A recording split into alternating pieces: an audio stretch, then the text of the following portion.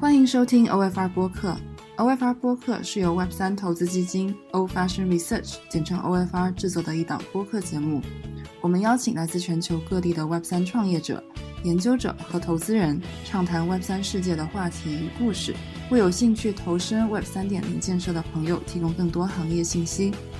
OFR 播客的内容仅代表个人观点，不构成投资建议。Hello， 欢迎超哥。然后呢，超哥，我们就是他全名呢是王超。然后呢，之前是比特币的 COO。然后今天呢也非常荣幸能邀请他来跟我们一起聊一聊道。因为当然就前面不要透露太多，把话题转接给超哥。然后超哥，你可以先给我们做一下你的自我介绍吗？好的，我是王超。我过去做的还蛮杂的，做过网络游戏，也做过挺长时间的传统的 IT 服务。在区块链这个领域里面，就是做过几年的钱包。大概2年前出来，就开始把个人专注的方向放到了道啊、Web3，包括消费品牌的这些方向上啊。那道其实是我自己投入精力最大的一个方向。明白。那想问一下，就是您为什么会对道感兴趣？这个问题其实它好回答又不太好回答。就是如果说，呃，就是听众，如果你曾经玩过道或者你观察到道，我觉得大家都会理解，就是这个里边很好玩，就是它吸引我的最主要的一个方面就是好玩嘛，就是大家还是追求好玩的东西。我其实接触 crypto 非常非常早了，2013年就应该是3轮牛熊了嘛，就接触到 crypto，然后投资，包括后面从业。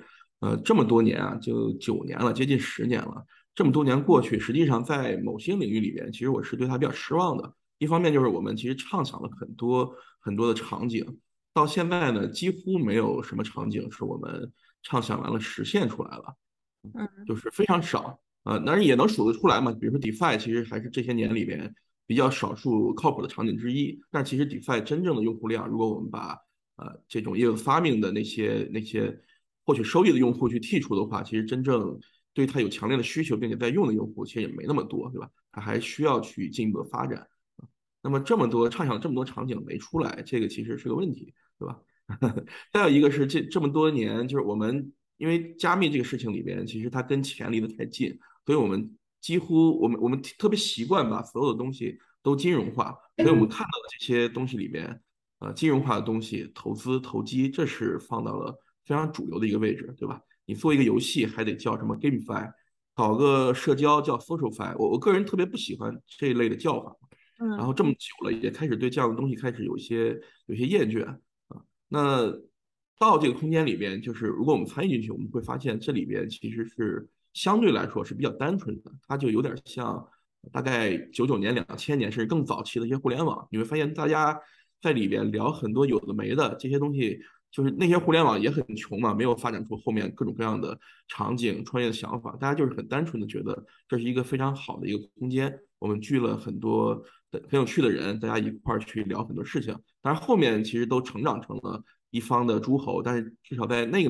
个时间，其实大家还是在非常单纯地聊很多事情。那在道这个空间里面，其实我接触到的很多人、很多事儿，有点像早期的互联网那个感觉，就是大家很有趣，同时大家在想的东西不是说我能够如何赚钱，如何，无论是说我去割一把，还是说我去，对吧？我通过发现一个什么机会，我去通过投资去赚钱，这些其实都没有啊，不能说完全没有，但是很少嘛。更多的大家是觉得说我这边我有一个 idea，这个东西好像挺好玩的啊，它可能是它的领域可能非常非常非常宽泛啊，对吧？我是想搞一个飞机，我还是想去做一些公共的东西，对吧？就是有很多这样的这些小的社区，大家在用道的方式去践行自己的理想、自己的这些价值观的一些实践啊，所以就感觉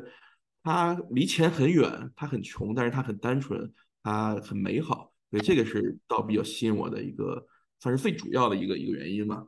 其实有点像乌托邦，就是我从您说的那个理解。但我其实还挺好奇，就是说您之前也说有就是接触一些很有意思的社区，可以具体的说一下，就是你参与哪一些道，然后或者说你觉得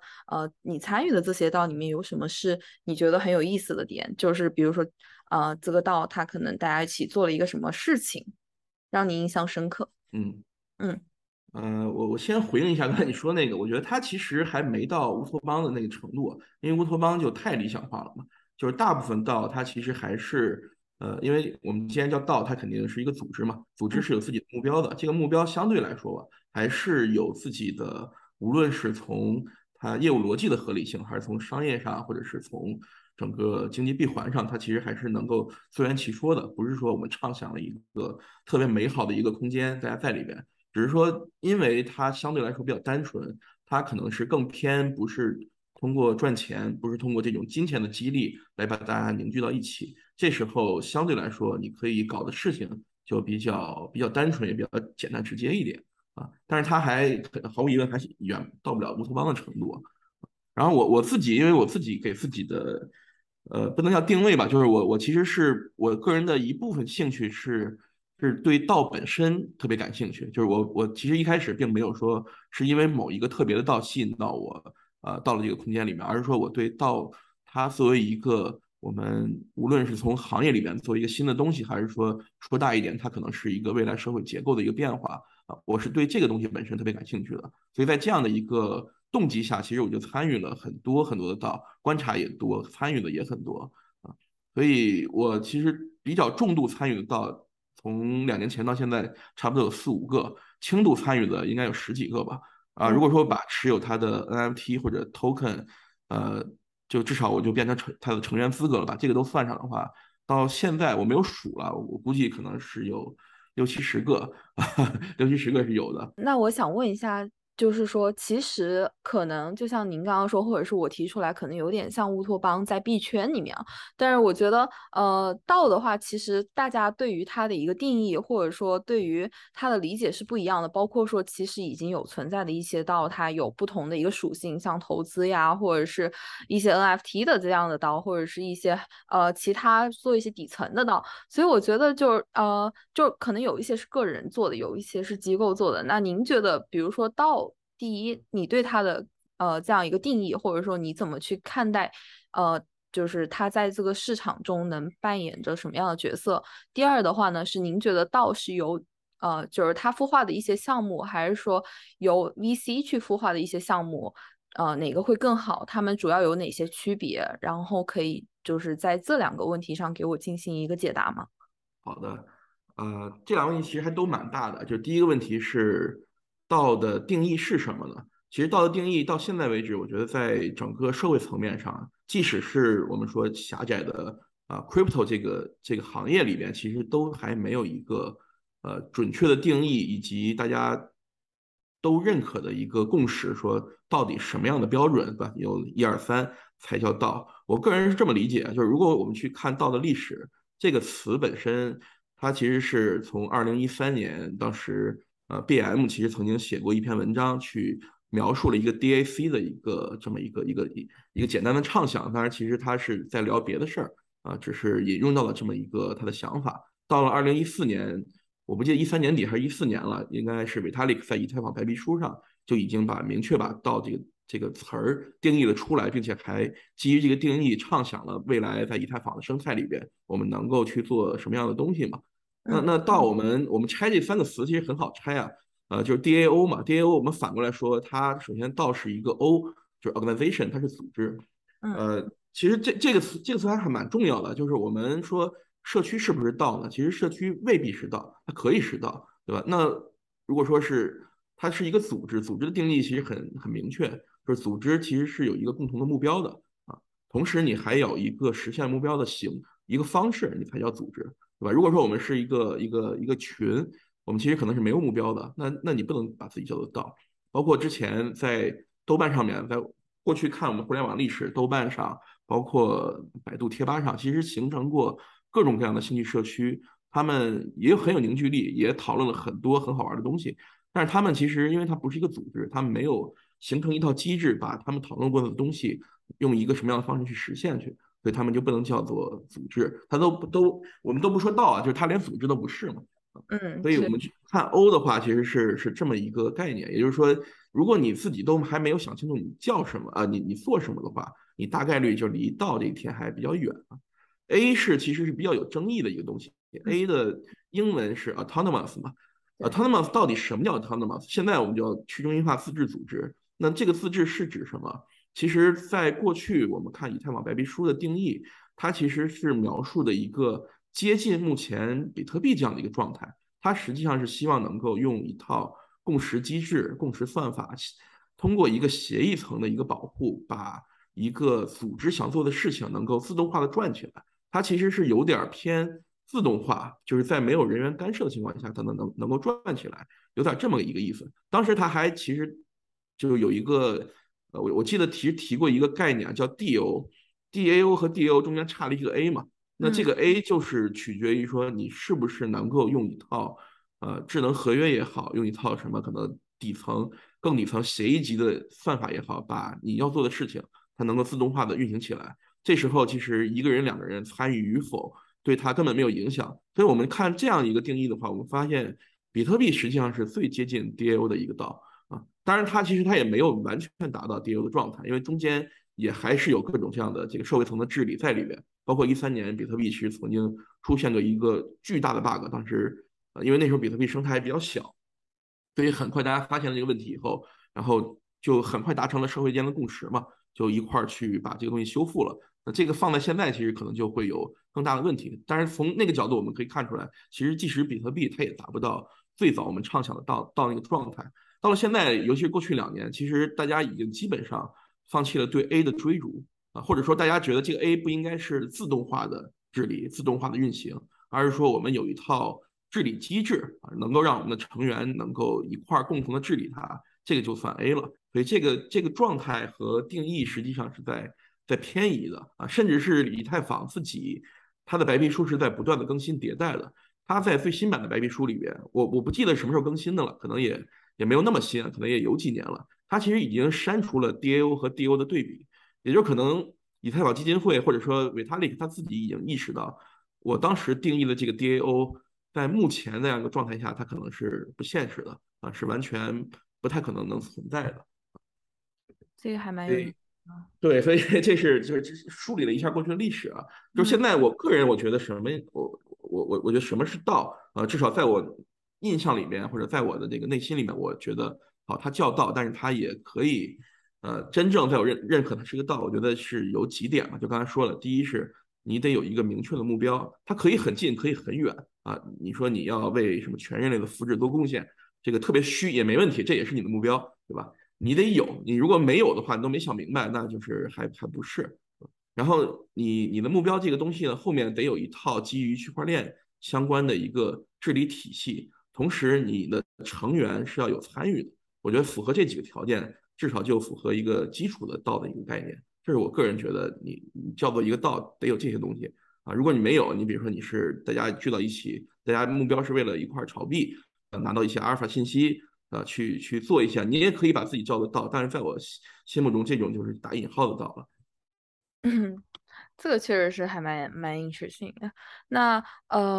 就是像比如说有一些项目吧，我们来说，其实它是由到这样一个社区或者说这样一个组织里面，就大家讨论讨论，然后一起做出来的。那就是它可能其实比一些 VC 孵化的项目，其实我们说做的其实更好，或者说更受市场的一个欢迎。那你觉得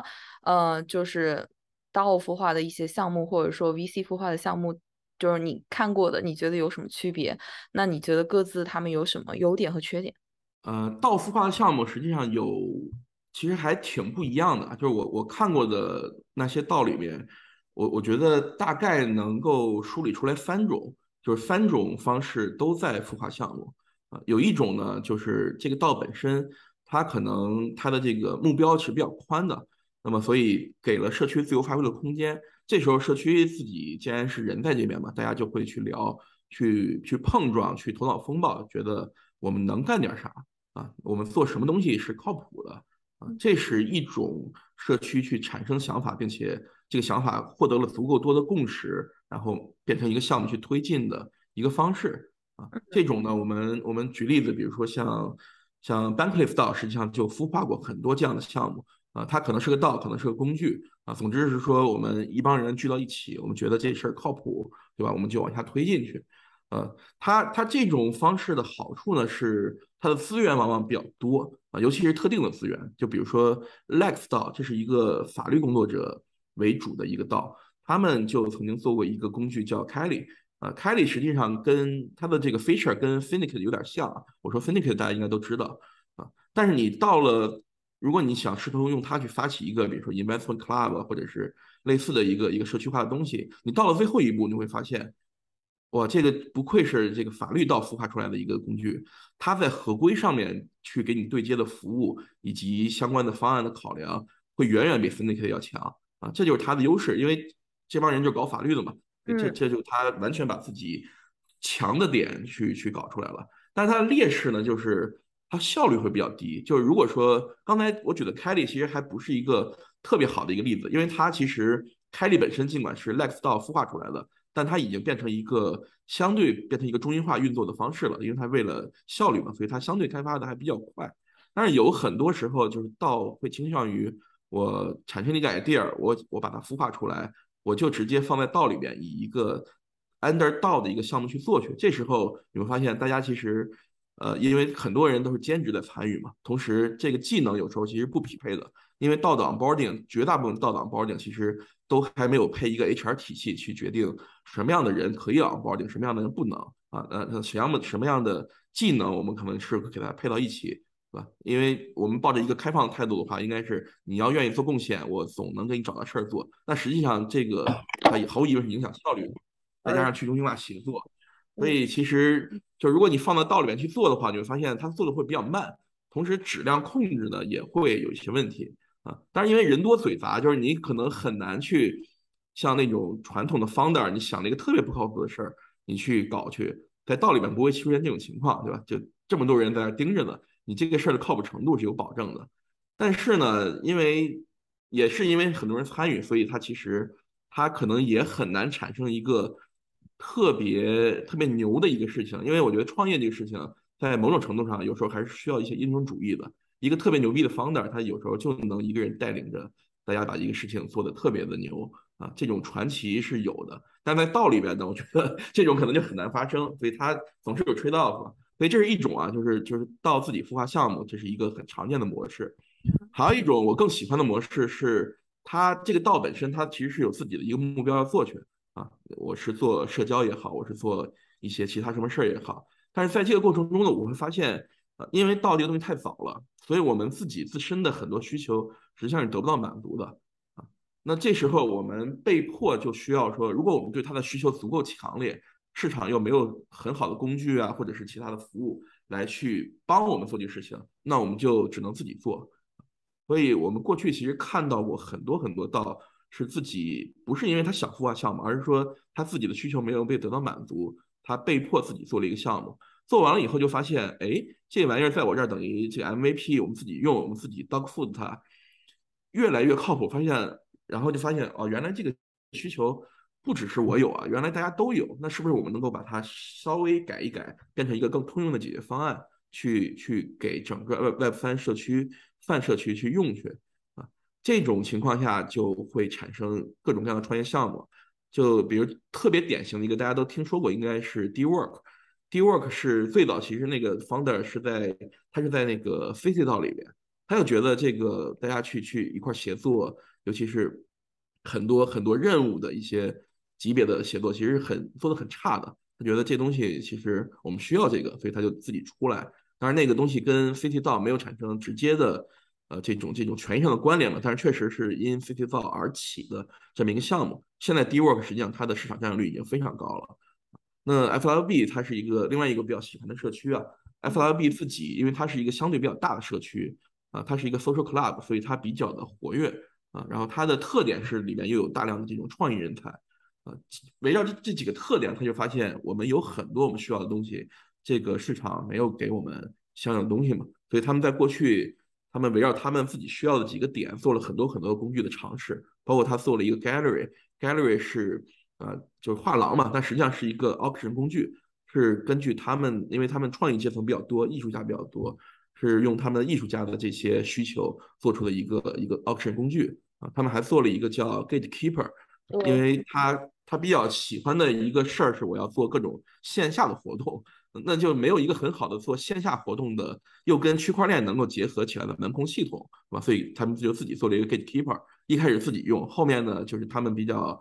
什么 Super Rare、Sara，就他们比较这个圈子比较喜欢的，相互比较认的几个社区就都开始用。到后面他说，那既然大家都觉得这玩意儿挺靠谱，就我们把它变成一个通用工具好了。所以就拓展成了一个现在它已经是开放的了，就是谁都可以用它做线下的这些门控，并且未来它会对接的场景还会很多啊。那我就不具体一个一个举例子了，就 FRB 其实自己就这一个社区，它孵化出来的一些或者正在孵化的，在我看来能够变成 Web3通用工具的东西，就至少有4到5个。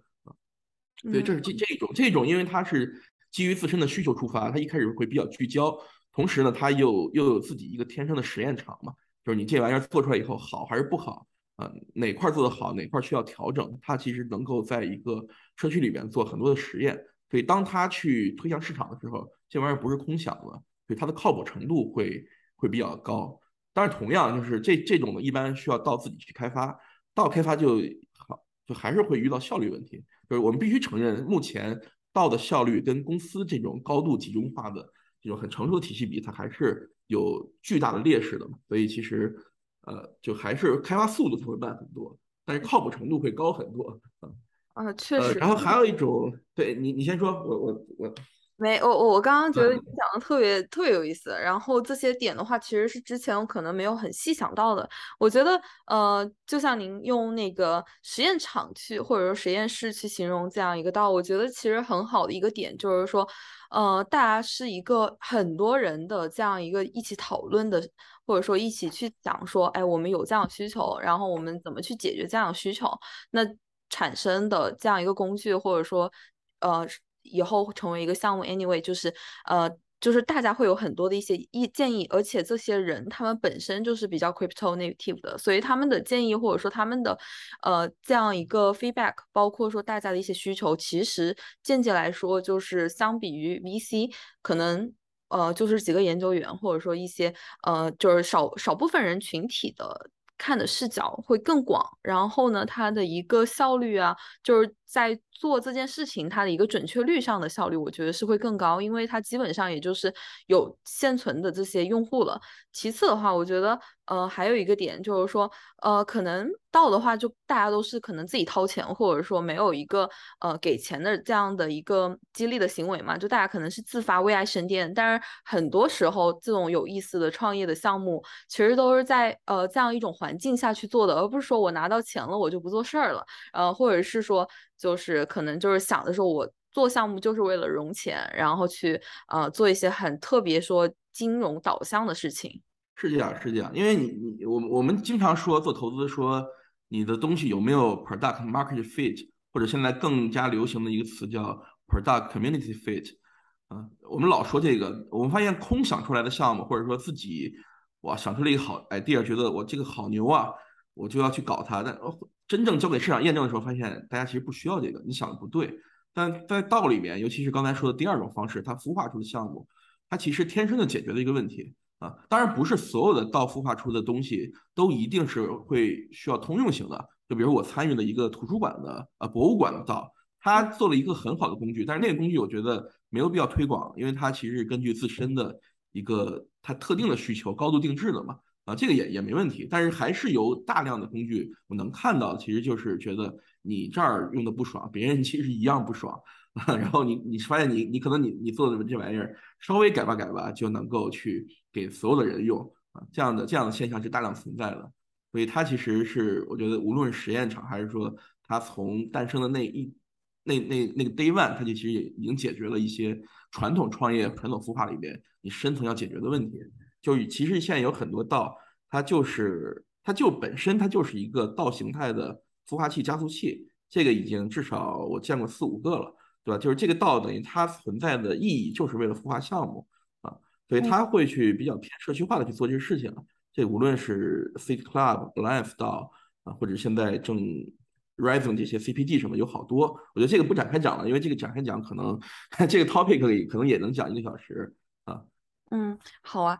刚刚您说的就是说，我觉得 Gitcoin 可能就是从我理解上，它是为了一些可能已经有一个比较正规的这样就或者说我们一个正常的运营模式的一些项目，然后为他们去融一些钱，然后那个钱的话不一定是从 VC，而是说大家每个人去给他赞助或者说支持嘛，所以这样的话，可能我觉得就是它其实也算，我能间接的说它，我觉得它是间接的去孵化一些项目，或者是加速一些项目的这样一个问世。首先我觉得 Bitcoin 它其实它没有起到孵化，当然它从资金层面上确实是给了很多早期项目一定的支持，但是这个就是资金的支持和孵化是两回事嘛。就孵化你是 incubate，你要 incubate 你要做的事情会很多，这不只是一个给钱的东西。所以，但是 Bitcoin 确实在过去它其实很好的解决了两个问题，一个问题就是资金嘛，就是哪怕对一些特别很奇奇怪怪的项目，很早期你可能能够支持它1万刀，就能让它慢慢启动起来了，这 bootstrap 就解决了。所以从这个角度来说，其实 Bitcoin 还是对整个行业，甚至未来当它去继续拓展自己的领域的时候，我觉得它可能是一个变成全球范围的一个公共领域的一个平台啊，它不只是解决加密圈的一些问题了啊，嗯。这就远了哈。那另外一个就是它其实是通过自己一轮一轮的这种 round，给大量的项目一个曝光的机会，这个其实也是非常宝贵的，因为注意力这是非常有价值的一个事情，尤其是在我们这个行业里边。所以哪怕有一些项目可能真的拿钱嘛也没拿多少，但是吸引到的注意力，又用这些注意力能够去凝聚出来的共识和社区，可能对这些项目的发展有巨大的帮助。所以从这个角度来说，Bitcoin 在这两点做得非常好。它机制其实是很复杂的，它自己用一套这种，它其实防作弊啊，包括它的那个二次方融资匹配那个东西就不展开讲了，是比较复杂一个方式。好，那我们回到下一个话题，就是说其实之前可能也有提到，就是现在很多道大致是有两种这样一个组织架构，比如说一种是像社区一样，大家去治理投票，然后或者是说去参与或者说另一种方式是有点像议会一样，就是大部分人围着少部分这样一个核心的成员呃去跟他们讨论，或者说去治理。那您觉得就是这两种的一个组织架构有什么区别的上的优劣？嗯，呃，问题问的还是挺简单的，但是其实这个问题背后，是一个特别复杂的问题。这嗯里边其实我大概总结，它其实涉及了好几个点嘛，一个是决策机制，还有一个是投票机制。那这两个机制尽管看起来差不多的，但其实不一样。还有就是协作机制啊，包括社区的哲学，你的专注点是什么？你是一个追求完全去中心化，还是渐进式去中心化？这些是紧密相关的。但是又还是区别蛮大的。就比如说啊，就是首先我们说决策机制，首先一个组织它肯定不是所有的东西都要上升到集体决策这样一个级别，对吧？如果说我们做一个公司，我用这个打比方，你会议室要放娃哈哈还是放依云？然后你买一个投影仪，你是买激光的还是 LED 的？像这样一些决策，毫无疑问，它是属于 day to day operation 的东西。你说这个东西我们放依云还是放娃哈哈？全民投个票，或者是说让董事会投个票，这都是挺扯淡的，对吧？我们不可能是这么去做，所以这取决于说每一个道其实都不几乎每一个道吧，我不能说太绝对吧，就是几乎所有的道，无论它的协作、它的哲学，它是用代议制还是说全民投票，它都不可能把自己的所有的决策拿来。所以这本身就是我们说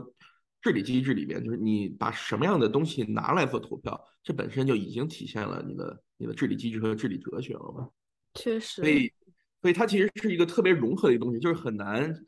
难去把这些东西弄成一个特别对立，说就是这个一就是一，二就是二。其实没有，在我看来，所有这些相对大一点的道，它其实都是变成了一个特别复杂的一个组织和治理。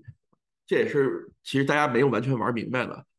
那如果回到就是最初的问题，我猜你想问的其实是就两种啊，一个是代议制，一个是全民投票，对吧？这两种，对吧？这两种其实你肯定这个答案很容易回答嘛，就是肯定各有优劣，对吧？代议制肯定有代议制的好处嘛，它效率高，同时本身代议制其实也算是民主的一种，因为你是推举出来的嘛。那就是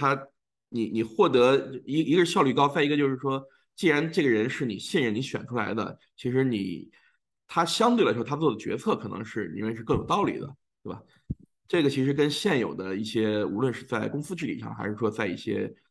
国家治理上，其实都是一样的。全民公投有全民公投的道理的，就大家可能会更有参与感，公认程度会高一点啊。但是这里边其实就是你发现，比如说英国，它可能脱欧是全民公投，但是它可能有一些东西呢，就还是要有议言的机制，其实也是混着用的，也不是说这是就我要全民公投，我就一定所有东西全民公投，我要代议就全部代议。其实这是一个非常复杂的问题，对吧？甚至我们细分到投票本身，你会发现投票这一个事情都可以有各种各样的玩法，对吧？是一 token 一投，还是说开一个小程序那样的，对给大家对，投？就是或者是链上链下，还是 token，还是说我不看你的 token 多少，一钱包一投，有这样的，就像 FRB 就实验过，对吧？因为你 token 多 token少，但是你都是我的公民啊，因为他说我是一个互联网城市嘛，你作为市民，我不应该因为你更有钱，你的票权就更多，对不对？所以这是他的在某些按这种钱包去投票的哲学上，还有一些是二次方投票。FLB 其实也做过这样的实验，对吧？他觉得，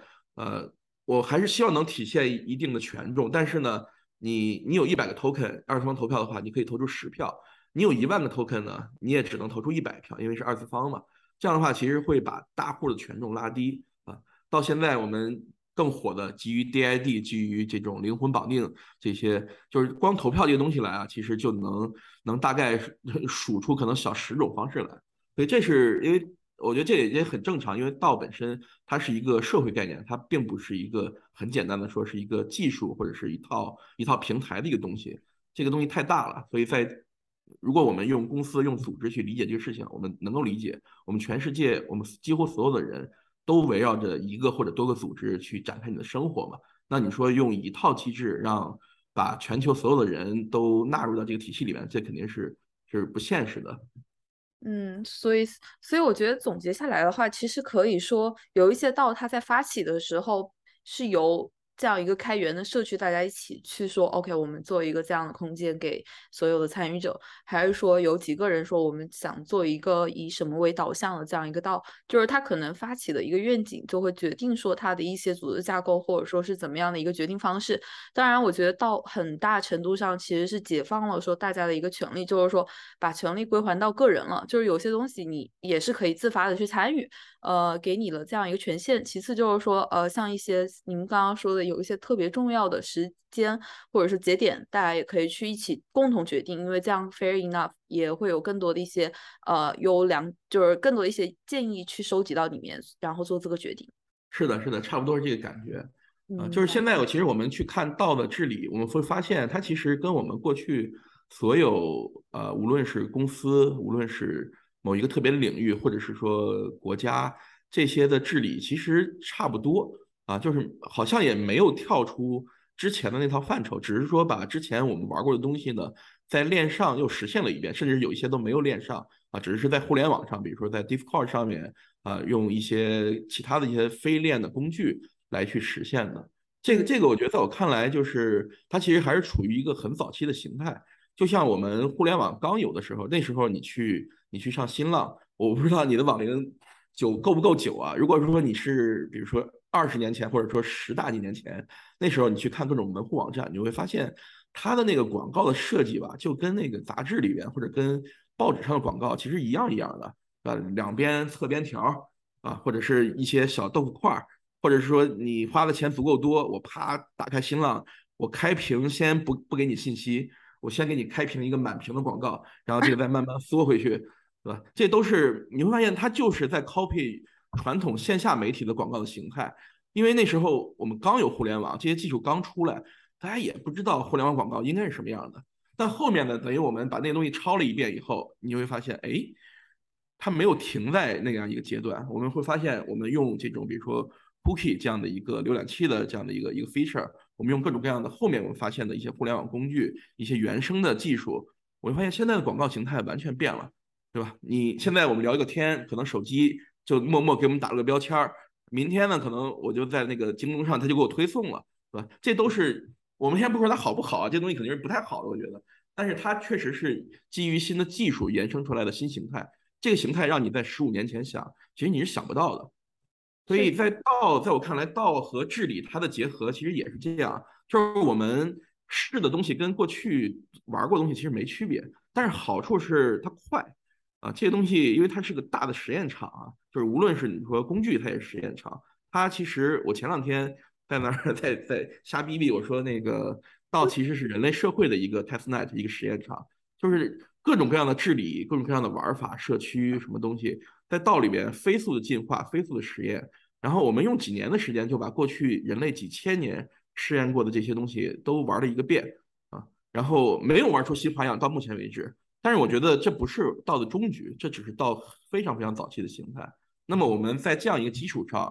继续进化、继续探索，我们一定会玩出在没有道、没有区块链协调、没有这些 crypto 这些东西之前，我们实现不了的东西。那时候我觉得它才是道更应该有的一个形态。而不是说我们因为不会玩，我们就把传统的方式先 copy 一遍，对吧？有些东西失败了，有些东西呢暂时成功了啊。哪些东西好玩是可以这么玩的，哪些东西不好玩不能这么玩，我们学到了。但是什么样是未来的新形态，我现在其实是想不到的，但是我觉得一定会有。嗯，其实您间接的回答了我刚刚想问您的最后一个问题，但是我觉得确实是，就像包括现在我们这个行业也算是很早期，就是第一是大家可以是比较自由的去想象，或者是去创造一些有意思的东西，当然就是说，也可能是基于一些现有的这样一个无论是范式还是说一些模型嘛，去做一些可能不同地方的这样一些改变。但我觉得总体来说，我觉得道可能也是一个值得大家去继续探讨、深入了解，包括说后续它可能也有各种有意思的事情发生的地方。是的，是这样。是的，那今天的话呢，就是其实我们聊的话题很多，然后也非常感谢超哥的参与，并且跟我们讲了很有意思的点。我想的话，咱们能再做下一期吗？就是我们针对于记忆体可能就是比较大的一个问题，我们专门开一些小的问题，因为我觉得其实就是中文社区吧，对道的研究还蛮多的，但是大家其实都很迷茫，或者说可能会有遇到一些问题，特别是其实像 Web3，大家说就是有一些言论说可能是要发生在美国，我觉得没有说发生在美国这一个说法，但是就是确实是我们中文的一些可能针对于这个的探讨，或者说这样的一些了解会比较少，所以我觉得我们可以后续再做一些这样的关于 Web3或者是道的讨论。好啊，没问题，我也很迷茫，因为这这个事情讨论，那么早，我觉得不迷茫才是不对的嘛。这嗯是在我看来，就是 Web3其实是一个，就是我们可能很多人觉得 Web3是一个技术啊，当然它也确实是一个技术或者由技术带来的一个东西，但是嗯在我看来，其实 Web3，我觉得它的根基它不是以技术体系。或怎么说呢？这个表达不准确啊。就是在我看来，Web3它其实是更偏向一个社会化的技术啊，就是它其实是我觉得它是围绕着应该说围绕着社区、围绕着协议、围绕着平台以及围绕着金钱的这样的一个技术。所以在这样的一个底层下面，其实在我看来，它是一个社会结构的变革。那么在这样一个新的社会结构里面，社区以及社区里的人是创造价值的主体。那在这么一个，如果说我们认可它是一个社会结构的底层变革，就是我们觉得我们简单的聊一聊就把这事儿琢磨明白了，我觉得这是一个不现实的东西，所以迷茫才对，大家都在，对吧？就是如果你打游戏，你应该能理解到我的比喻，就是我们现在啪打星际争霸或者打魔兽，我们出生在一个随机地点，我们现在开始，一方面是我们要搞一些资源。对吧？然后去挖矿，然后我们去探图去，对吧？我派一个侦察兵看看这附近都有啥，然后远处有什么，探着探着发现有些是敌人，有些是友军啊，然后大家当我们把这个图都探一个遍，这是一个巨大的地图，这时候可能我们就迎来我们这个世界的下一个版本了。这个过程其实应该要很多年。确实，哎，这个还挺有意思的比喻，然后我这个画面感已经出现了，挺好的。对，我觉得之后的话可能会更具体的，就是说聊一些像比如说我们可以挖掘一下现在不同的类型的道，对吧？然后包括说可能潜在一些有意思的道，我们怎么样去参与一些道，包括说可能更具体的说有一些可能很多 Web2 的小朋友，就是大家进来到 Web3了，对吧？那他们其实最开始也不一定能直接拿到 Web3的工作的 offer，那大家就可能是以道的参与到的一些志愿者的形式，或者说一些 member 去做一些事情。我觉得这个也是我们可以一起去讨论的，因为这个对于一些就是新用户吧，或者说新玩家，其实大家也是说刚入门，那我们给大家提供一个教学手册这样的东西，就防止大家去踩坑，或者说给大家一些更好的引导。好啊，好啊，我觉得刚才你的第一个问题的后半段，其实我没有回答，没有嗯，回答，不是因为我在躲避它，而是因为我觉得那个东西我聊起来可能是那一个问题就1个小时，所以我觉得我们可以把它放到未来的某一天，我们可能专门就像刚才你说的，我们这些展开聊一聊。好的，好，那今天的话就非常感谢超哥的时间，然后呢，这边呃，我们就是我们大家期待一下，我们下一期我们会邀请超哥继续跟大家讲解一下关于道的更多的一些细化的小内容。感谢您收听 OFR 播客，欢迎在小宇宙上订阅 OFR 播客，并且在 Twitter 上面关注我们，获得我们更多的投研报告跟内容分享。我们的 Twitter 账号是 @OFRFund。让我们一起推动 Web 3.0在世界范围内的广泛应用，一起构建去中心化的未来。